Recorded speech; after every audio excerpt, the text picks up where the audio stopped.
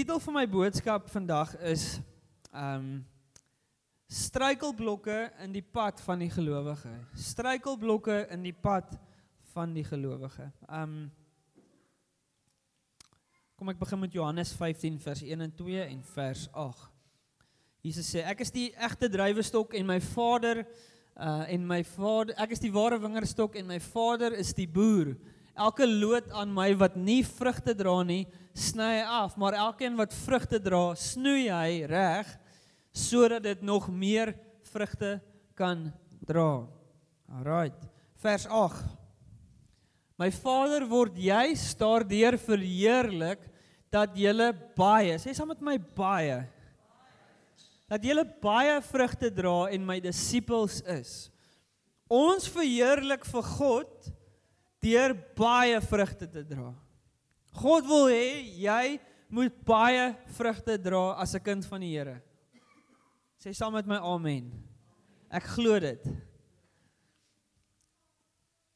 Maar jy weet, en so goed soos wat ek weet, dat daar's goeters in ons lewe, wat blokkasies vorm, wat struikelblokke vorm in ons lewens, wat weerhou, dat ons gesnoei word, wat weerhou, dat ons baie vrug kan dra.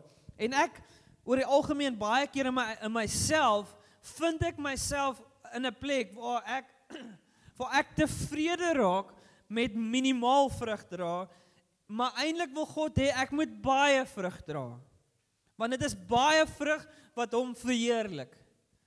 En dit is soos 'n boer wat, en hier's 'n hele paar van hulle is gelukkig wanneer hulle boorde in hulle druiwe lande baie vrug dra. Is jy gelukkig, Philip, as daar min vrug is? Hulle is ongelukkig. Jan David, is jy gelukkig wanneer jy saai en plant en alles doen, maar dan op die einde van die dag is daar min vrug? Nee, jy is nie gelukkig nie. Ons Vader word verheerlik deurdat ons baie vrug dra. En vandag wil ek 'n paar goed identifiseer wat vrug dra in ons lewens keer. En ek het 5 goed wat ek wil aanraak en ek wil kyk of ek gaan nie noodwendig elke een van hierdie goed is dalk 'n preek op sy eie. So ek gaan nie in diepte in elke punt ingaan nie. Maar die eerste punt wat ek wil aanraak, wat nie deel van my 5 punte is nie, is wat vrug keer in jou lewe, nommer 1 is sonde.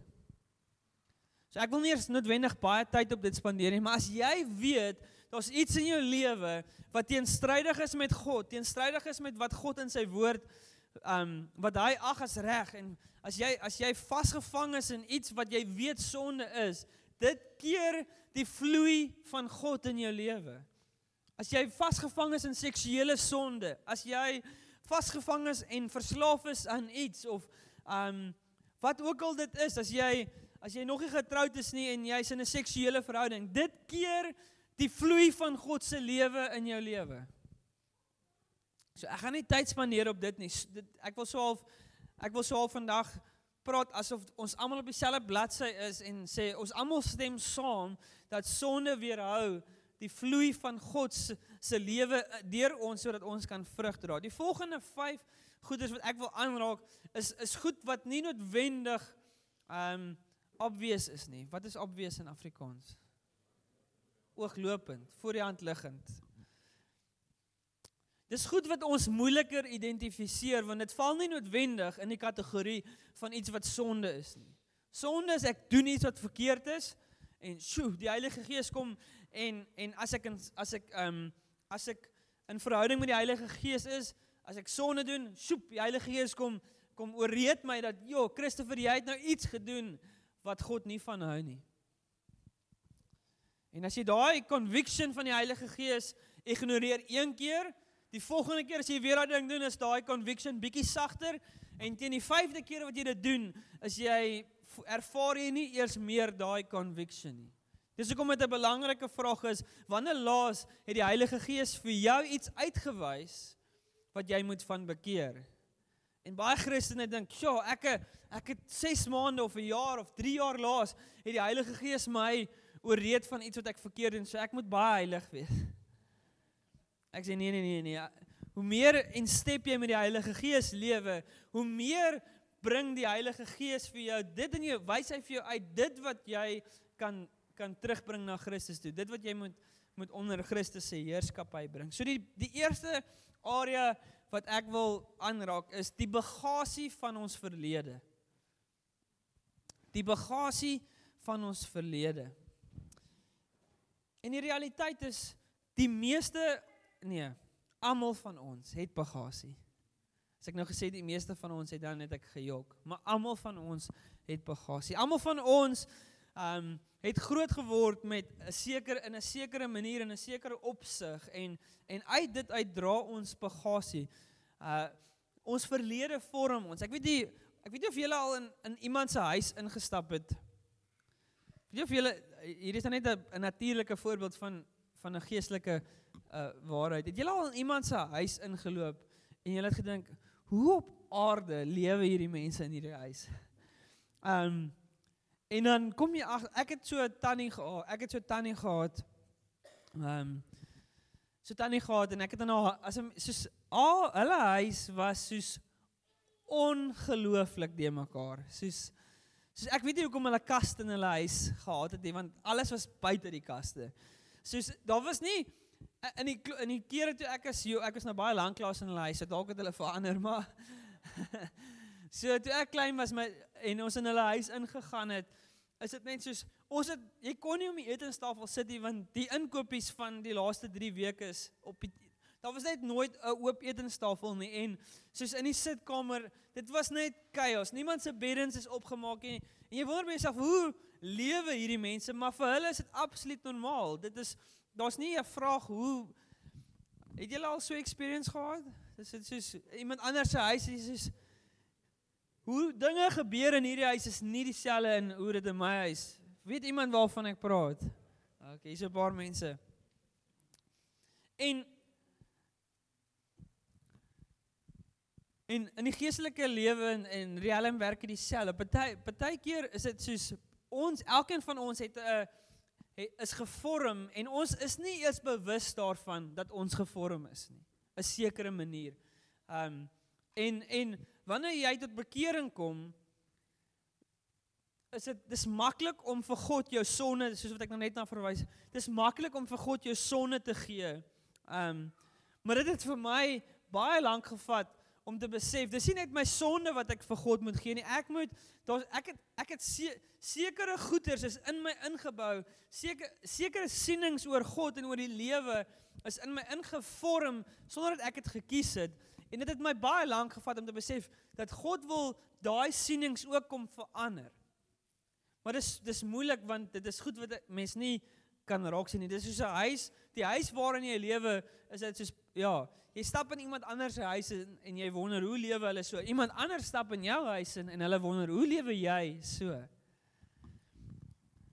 En dit is goed wat outomaties, jy dink nie daaroor nie, dit is hoe dit is.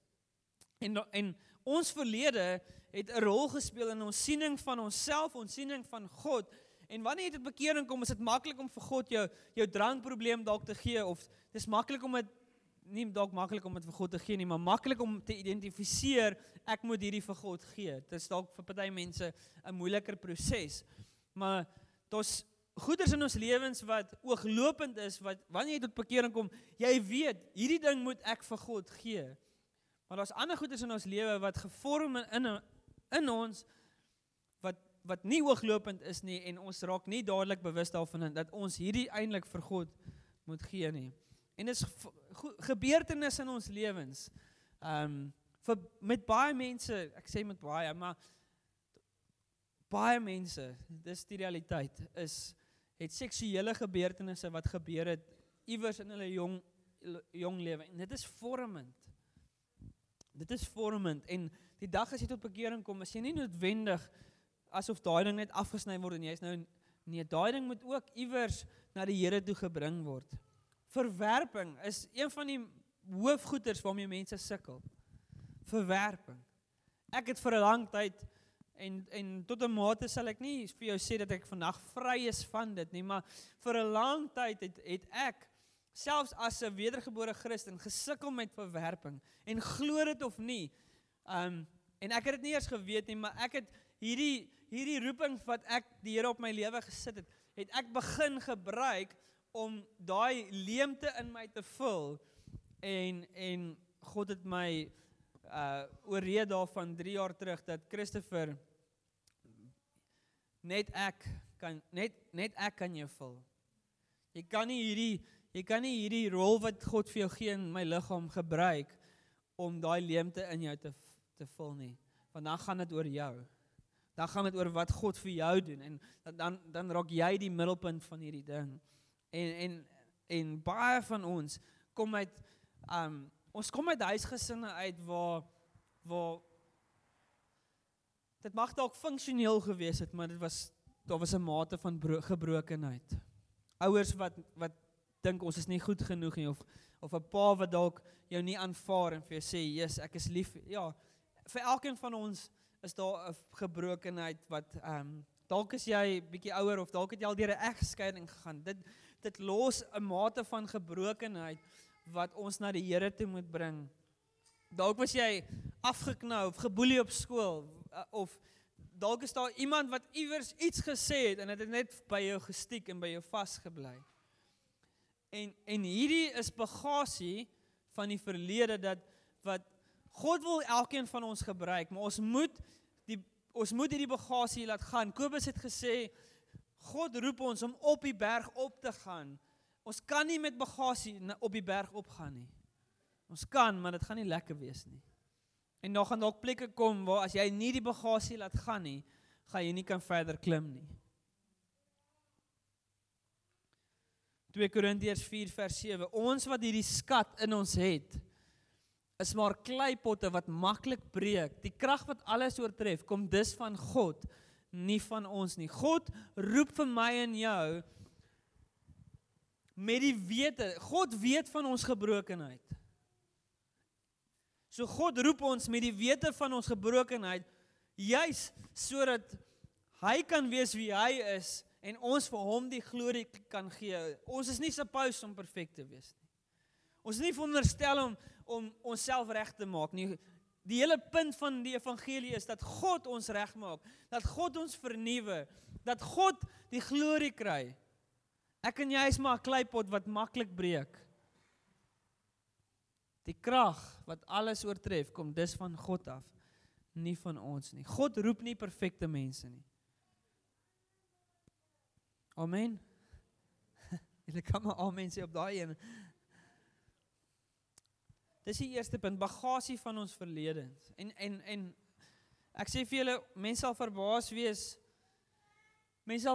wees hoe min mense al eintlik werklik, en ek sê nie mens moet grawe nie. Mens hoef nie in jou verlede in te grawe nie, maar mens sal verbaas wees hoeveel mense lewe al, nadat hulle tot bekering gekom het, nog steeds deur dieselfde lens van die vorming wat ons ervaar het, nog voor ons tot bekering gekom het. Die tweede area wat ek sal sê 'n groot rol speel, is verhoudings en huwelike. Ek het die jeug vir 5 jaar gelei op Wellington, toe ek 'n jeugpastoor was, en net die krag en die impak van 'n verhouding gesien op 'n persoon se verhouding met die Here.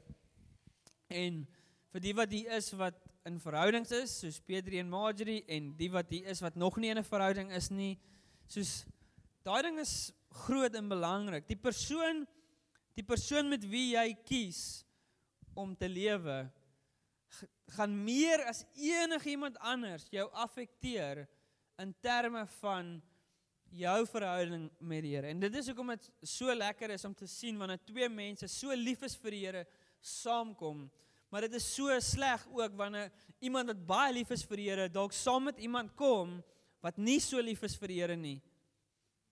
Dit spel maar net moeilikheid. En 'n huwelik, as 'n huwelik op 'n plek is waar dit nie funksioneer soos wat God dit ingestel het nie, affekteer dit, want jou huwelik is die naaste verhouding wat jy op aarde gaan kry aan jou verhouding met God. Daarom sê die skrif in hoor gou hierdie. Dis nie 'n vers wat jy baie hoor nie, veral nie op jou troudag nie. Ek weet nie al van 'n troue wat ek hierdie vers gehoor het nie. 1 Korintiërs 7 vers 32 en 33. Paulus sê, ek wil hê julle moet vry wees van sorge. Wie wil vry wees van sorge? Okay. Net een, is daar net een persoon in die hele saal wat wil vry wees van sorge? Die ongetroude man gee aandag aan die dinge van die Here, aan hoe hy die Here kan behaag. Die getroude man gee ook aandag aan die dinge van die wêreld, aan hoe hy sy vrou kan behaag. Die Engels sê, the married man is anxious to please his wife. En dan sê dit dieselfde, dit gaan aan en dit sê dieselfde, die getroude vrou, die ongetroude vrou is ingestel hoe hy die dinge van die Here sy fokus is, maar die getroude, dit sê dieselfde albei, so is albei kante toe. Maar daar's 'n realiteit in dit, en elke persoon hier wat getroud is, en elke persoon hier binne wat kinders het, weet, dat dit is nie, daar's 'n verdeeldheid in jou kapasiteit, in jou aandag wat kom. En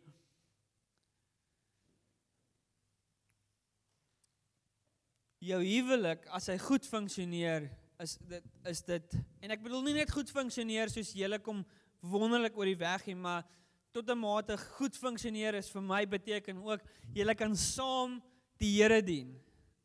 Dit is nie net 'n goeie plek nie, vir jou maar 'n goeie huwelik is een wat obviously goed funksioneer in terme van verhouding, maar dit is ook twee mense wat saam voluit die Here kan dien.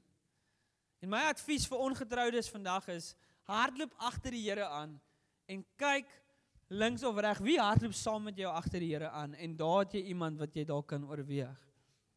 Maar dit gaan nie werk, vir die ongetroudes, dit gaan nie werk, as jy agter die Here aan hardloop, en jy sien daar agter is iemand, yes, maar hy lyk baie nice, of sy lyk baie oulik. Weet jy wat, ek gaan gou eers bietjie terug hardloop, dit werk nie. Dit werk nie, dit gaan baie moeilik wees vir jou om op daai plek te kom waar jy weer agter die Here aan hardloop. Maar wat ek wil sê is 1 Timoteus 3 sê die kwalifikasies vir ouderlinge is 'n man wat sy huisgesin, husband of one wife, en sy huisgesin goed leiding gee en onder beheer het. En dis nie, 1 Timoteus 3 is nie 'n lys, 'n buitengewone lys vir spesiale lys. Nee, 1 Timoteus 3, die kwalifikasies vir ouderlinge en vir diakens is basiese kwalifikasies vir wat dit beteken om 'n Christen te wees. En so 'n man wat sy huis goed beheer, word gekwalifiseer om potensieel gebruik te word deur God in die konteks van 'n ouderling. Maar 'n man wat nie sy huis goed beheer nie, word gediskwalifiseer, as sy huwelik nie goed is nie, is potensieel gediskwalifiseer. So wat dit sê is dat hoe jou huwelik en jou kinders en jou familie hoe dit lyk, het potensieel om vir jou in 'n plek te sit waar God jou kan meer gebruik, of dit sit jy in 'n plek waar God jou minder kan gebruik. Maak dit sin? Getroudes, maak dit sin? Ongetroudes, maak dit sin? Ek weet, hier sit mense vandag wie getroud is, en jou huwelik is nie maanskyn en rose nie, en dit is heeltemal okay. Dis nie, gaan nie oor, ons almal is perfek nie, nee. Daar's by tye, selfs terwyl ek in die bediening, waar my huwelik was nog altyd terwyl ek in die bediening, daar was by tye, en ek kan my vrou vra, waar ek nie 'n goeie man was nie. En ek moes bekeer, en ek moes deur goed gaan, en ek moes vir haar jammer sê, en daar's tye waar ek nie 'n fantastiese pa was nie, en ek het iemand gehad na wie toe ek kon gaan, en ek kon dit deurwerk. So, maar die punt is, as jou huwelik, jou verhouding in jou huwelik het die potensiaal om te gaan dat jy op die bank moet sit en te kyk hoe God ander mense gebruik. Want jou huwelik is nie in 'n goeie plek nie. Julle is nie in 'n plek waar julle saam die Here dien nie. God wil elkeen van ons gebruik. So wat doen ek as my huwelik dalk nie in 'n goeie plek is nie? Wat doen ek? As jy kyk rondom jou en jy gaan, wie se huwelik doen goed? en hulle lyk of hulle die Here in hulle lewe het, en jy gaan vra vir raad, en jy gaan vra, hoe kry julle dit reg om saam die Here te dien? Hoe kry julle dit reg om 'n goeie huwelik te hê, en help ons? Die derde area wat mense vasbind, die derde area wat 'n las is, wat bagasie is, wat keer dat ons by hierdie berg gaan opgaan, is die area van finansies.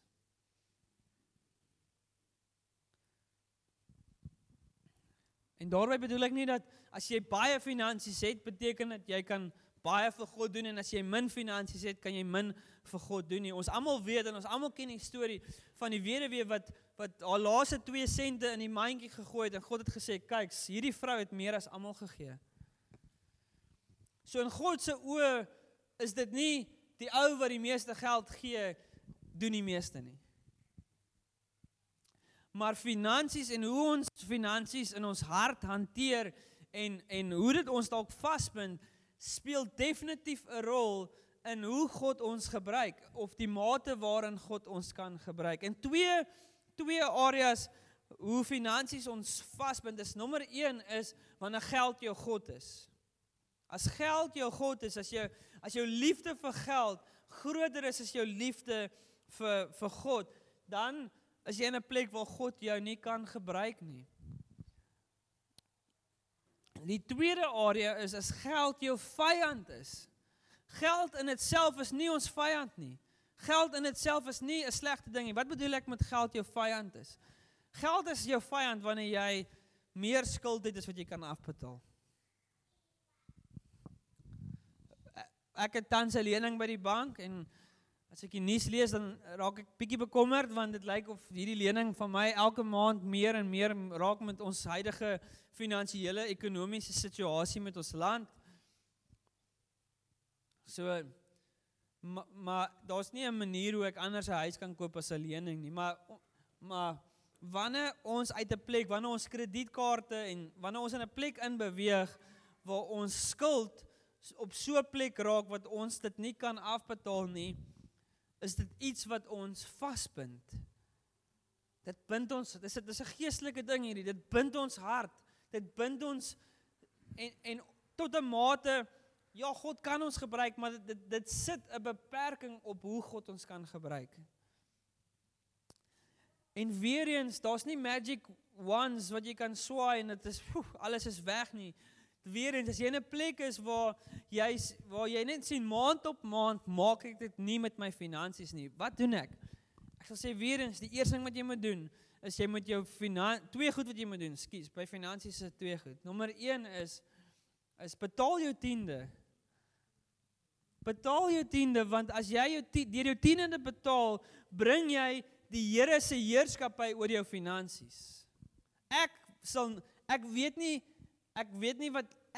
wat een persoon al betaal het in hierdie kerk. Ek het geen idee nie, en ek wil ook nie weet nie. Moet asseblief nie vir my sê nie. Want ek wil nie weet nie. Dit is nie nodig vir my om te weet nie. Maar voor God, ek weet, ons sal nie kan doen wat ons kan doen. Ek sal nie kan doen wat, en ek gaan nie nou 'n hele preek oor 10, maar deur jou 10de te betaal, bring jy die Here se heerskappy oor jou finansies, en jy erken dat God is God oor jou geld ook. Die tweede ding wat jy moet doen as jy sukkel met jou geld, is jy moet jou geld oopmaak, jy moet jou boeke oopmaak, jy moet perspektief kry. En weer eens, selfs met jou huwelik, selfs met jou finansies, is dit 'n ding van trots wat jy moet sluk en jy moet perspektief innooi. Dis of dit, of jy sit op die kantlyn en jy kyk hoe God ander mense gebruik. God wil jou gebruik. Sit gou jou hand op jou hart. Sê, God wil my gebruik. Nee, julle sê dit nie met oortuiging. God, Jesus, wil vir my gebruik. Jesus het 'n plan vir my. Maar baie keer is ons finansies iets wat ons weerhou, dat God se plan in ons lewens kan deurloop.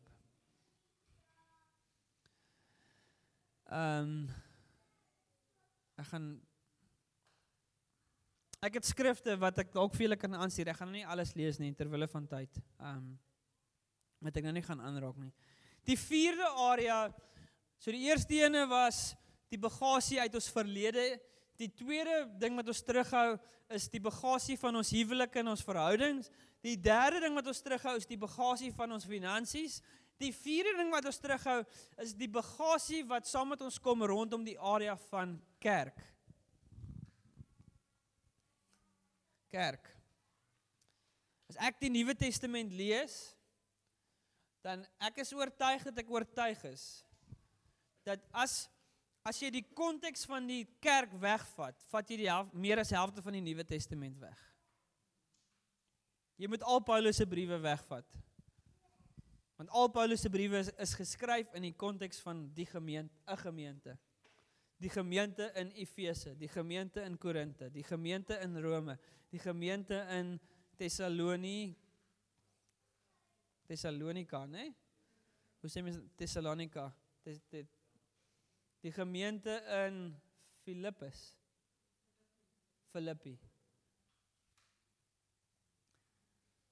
Besef jy dat die meerderheid van jou Nuwe Testament is geskryf in die konteks van kerk.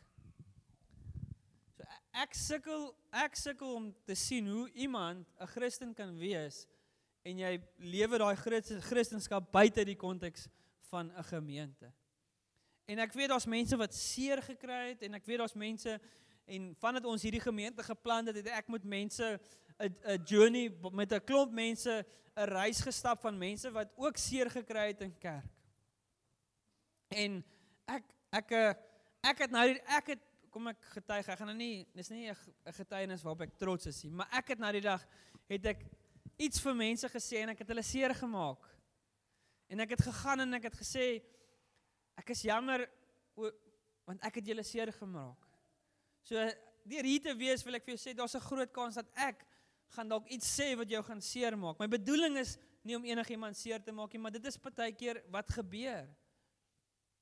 Die belangrike ding is dat ek nederig bly en dat ek in 'n plek bly waar ek kan jammer sê. Ek is nie bo enigiemand nie. Maak dit sin? Maar die kerk bly die primêre plek waar God sy werk doen. En daarbey beteken dit nie dat daar's niks wat buite die kerk. Ja, God doen wonderlike goed deur mense ook buite die kerk. En daar is plek daarvoor en ons ruimte daarvoor, maar as ek my Bybel lees, sien ek die kerk as die primêre konteks waar God deur mense goeie werke wil laat gebeur. Galasiërs 6 vers 10 sê, laat ons dan, solank ons die geleentheid het, moet ons dus aan almal goed doen. So daar is plek om aan almal, sê saam met my almal goed te doen, maar veral, sê saam met my veral, die Engels sê especially the household of faith, veral aan die medegelowiges. Die ander vertaling wat ek het sê, veral aan die huisgesin van die geloof. Nou as jy 20 jaar terug dink, as jy 20 jaar terug kan dink, is party mense wat as hulle 20 jaar terug dink, is hulle nog steeds 2 keer so oud soos wat ek was.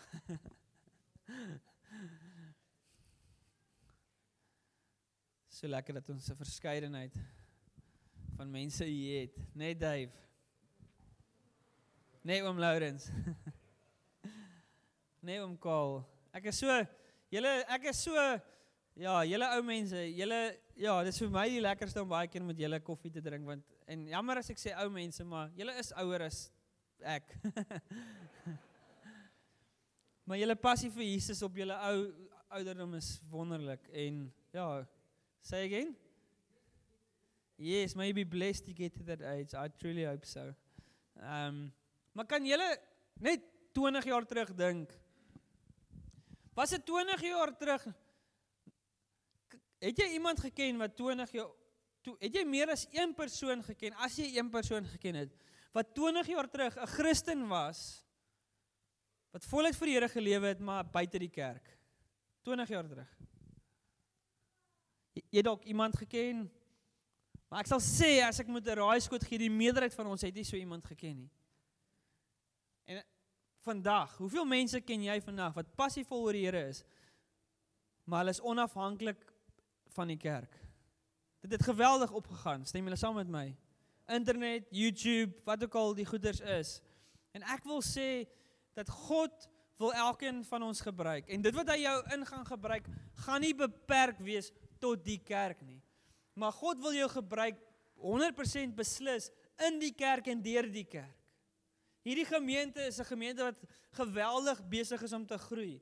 Ons het nuwe leefgroepleiers nodig, ons het nuwe diakens nodig, ons het nuwe ouderlinge nodig. God het goeie werke vir elkeen van ons voorberei. En ek glo dit gaan baie van daai goeie werke, as ek my Bybel lees, gaan dit deur die gemeente wees. En ek love wat oom Will Murray altyd gesê het, hy is nou oorlede, maar hy het gesê, alone I can run fast. Together we run far. Alone I run fast, together we can run far. Die 5de area wat ek wil aanspreek is, en ek het aanvanklik hom nie ingesluit nie, maar ek sluit af met hom. As bagasie wat keer dat ons by die berg kan opgaan, en dit is dwaalleer. Die Engels is die woord daarvoor is false teaching. 1 Timoteus 4 vers 1 sê die Gees sê uitdruklik dat in die eindtyd sommige afvallig sal word van die geloof. Hulle sal misleidende geeste navolg en die leerstellings van bose geeste aanhang. Die Gees sê uitdruklik in die laaste dae sommige mense van die geloof afvallig sal word omdat hulle ophou met dwaalgeeste en die lering van demone. Dink julle daar's enige iemand wat al die pad byster geraak het, soos hierdie sê, en gedink het, so, hierdie moet 'n demoon wees wat my nou... Dink jy dis ooglopend wanneer dit gebeur met 'n persoon? Dis ooglopend as jy dit van 'n ander sien, maar dink jy as jy die een is wat mislei word, dink jy gaan besef, hierdie is 'n demoon wat my mislei. Dink jy as die Gees in jou lewe gaan jy dit erken, maar steeds, ek dink, en dit is hoekom die 4de punt so belangrik is ek het die liggaam nodig om my te help erken wanneer ek van die pad afraak. En jy sal geskok wees hoe baie van die Nuwe Testament gaan oor ons moet waak teen die verkeerde lering. En dis iets wat ek moet eerlik wees, wat ek gedink het, mense het God in hulle, en hulle het die Heilige Gees in hulle. En ek gaan nou nie, onlangs het iemand my genader en vir my gevra, hulle moet na hierdie ding toe gaan, of hulle nie moet nie, hulle wil na hierdie ding toe gaan, en ken ek die spreker, of ken ek die persoon, en ek het toevallig geweet daarvan, en ek het gesê, ek dink nie, hulle moet gaan nie, en dis nie dat ek gevoel het, hulle moet nou meer, hierdie was mense wat loyaal committed is, so as ek gevoel het, dit sou goed gewees het vir hulle om na hierdie ding toe te gaan, sou ek het gesê het, maar ek kon eerlik nie dit doen nie, en toe ek weer ondersoek in die saak instel, toe sê ek soos, ek is eintlik, ek het regtig gevrees vir enigiemand anders wat gaan. En ek dink dis belangrik, dat om te vra, wie volg ons? Na wie luister ons? Watse boeke lees ons? Watse kursusse woon ons by? Ek wil nie sê, as jy in Josh Jane is, dan moet jy net Josh Jane goeders bywoon nie, glad nie. Glad nie. Maar daar is 'n plek, na wie luister ons? Wie volg ons? En hoe beïnvloed dit ons siening van God? Hoe beïnvloed dit ons siening van onsself? Hoe lyk dit en wat is die impak van dit op ons aktiwiteit in die gemeente? Is dit iets wat jou weghou van die gemeente, of is dit iets wat jou stoot om verder betrokke te wees? Dis als faktore wat 'n rol speel, maar dwaalleer is nie iets wat na jou toe kom en sê, haha, ek is die duiwel, ek gaan jou nou mislei nie. Want dan gaan jy mos na jou rug draai en jy gaan mos nou weg.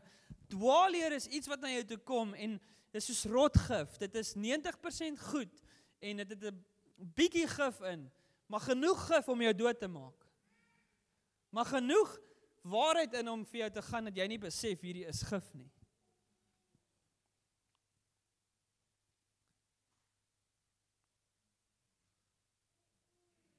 Tweede Timoteus 1 vers 4.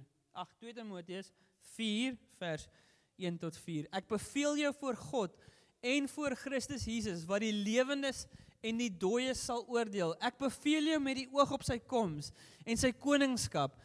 Verkondig die woord, hou daarmee vol, tydig en ontydig, hoor hierdie, weerlê, bestraf, bemoedig, deur met alle geduld onderrig te gee.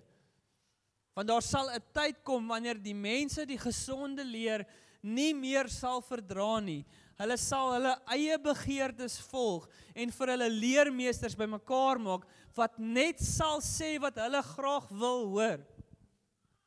Hulle sal die waarheid nie wil hoor nie en hulle tot verdigsels wend. Is dit nie maar hoe YouTube werk nie? Jy klik op 'n video, maak nie saak wat dit is, hier rugby of wat ook al. Die volgende keer as jy YouTube oopmaak, is daar 100 ander video's van rugby. En ek dink dis die vyand se strategie om ons te mislei. Want as jy jou mislei, nommer 1, jy weet nie dat jy mislei is nie. En nommer 2, dit gebeur so stadig dat jy heel waarskynlik nie die impak sien op jou geloof nie, dat jy nie die impak sien op hoe dit jou affekteer nie.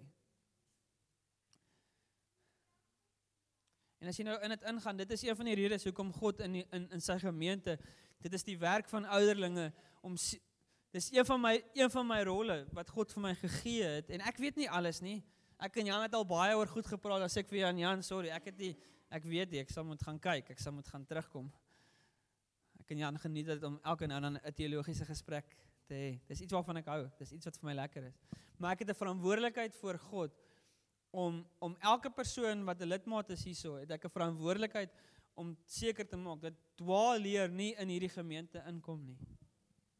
En ek sê jou, daar is goed daar buite wat, dit is subtle, maar dit is horribaal, as jy dit gaan eet, gaan jy doodgaan, geestelik.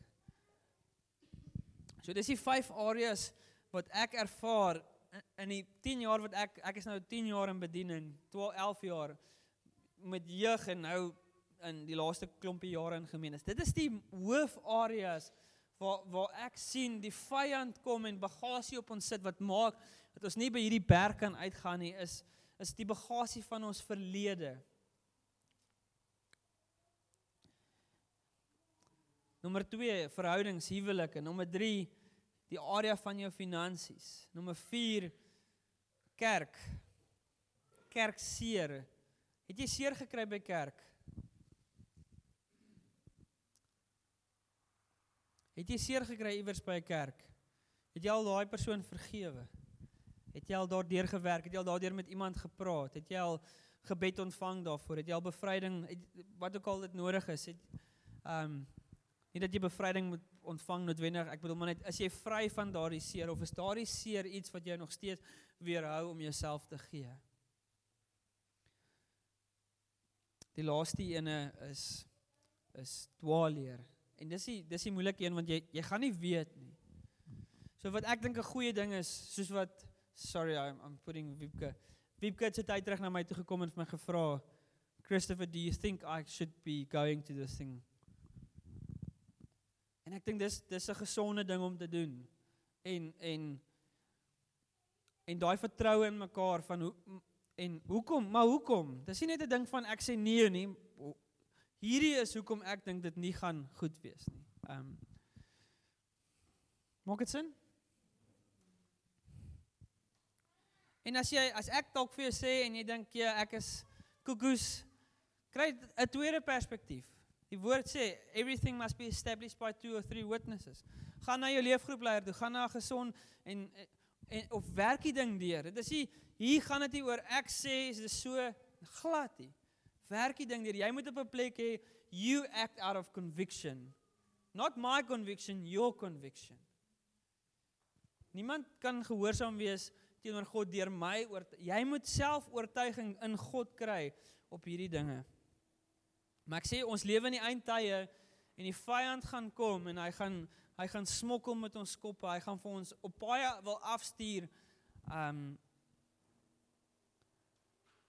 maak so. Maar tog ek kar ry in die saal in. Ek sê, Christopher, jy moet nou stop.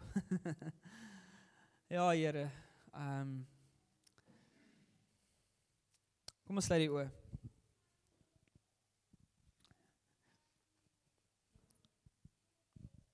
Worship you, Lord. Here, U Gees is die een wat oortuiging tot ons harte bring. Die Engels praat van the Holy Spirit brings conviction. Conviction concerning sin, righteousness and judgment.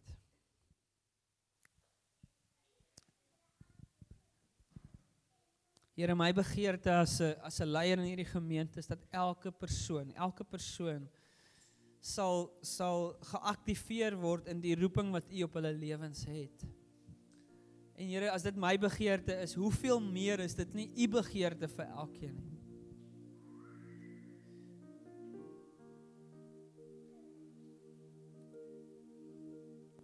Ek kom bid vandag, Here, vir oud, vir jonk. Daar's iewers vandag gewees, iets vir elkeen van ons om te vat en te gaan. Here, kom werk in my. Kom doen 'n werk in my.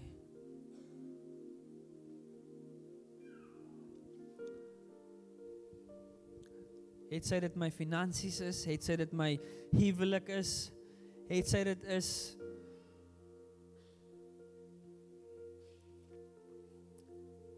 iets in my verlede wat my weerhou, wat ook al dit is, Here. Heilige Gees, ek kom bid net nou, dat jy in hierdie oomblik oortuiging in ons harte sal bring, dat jy lig sal skyn,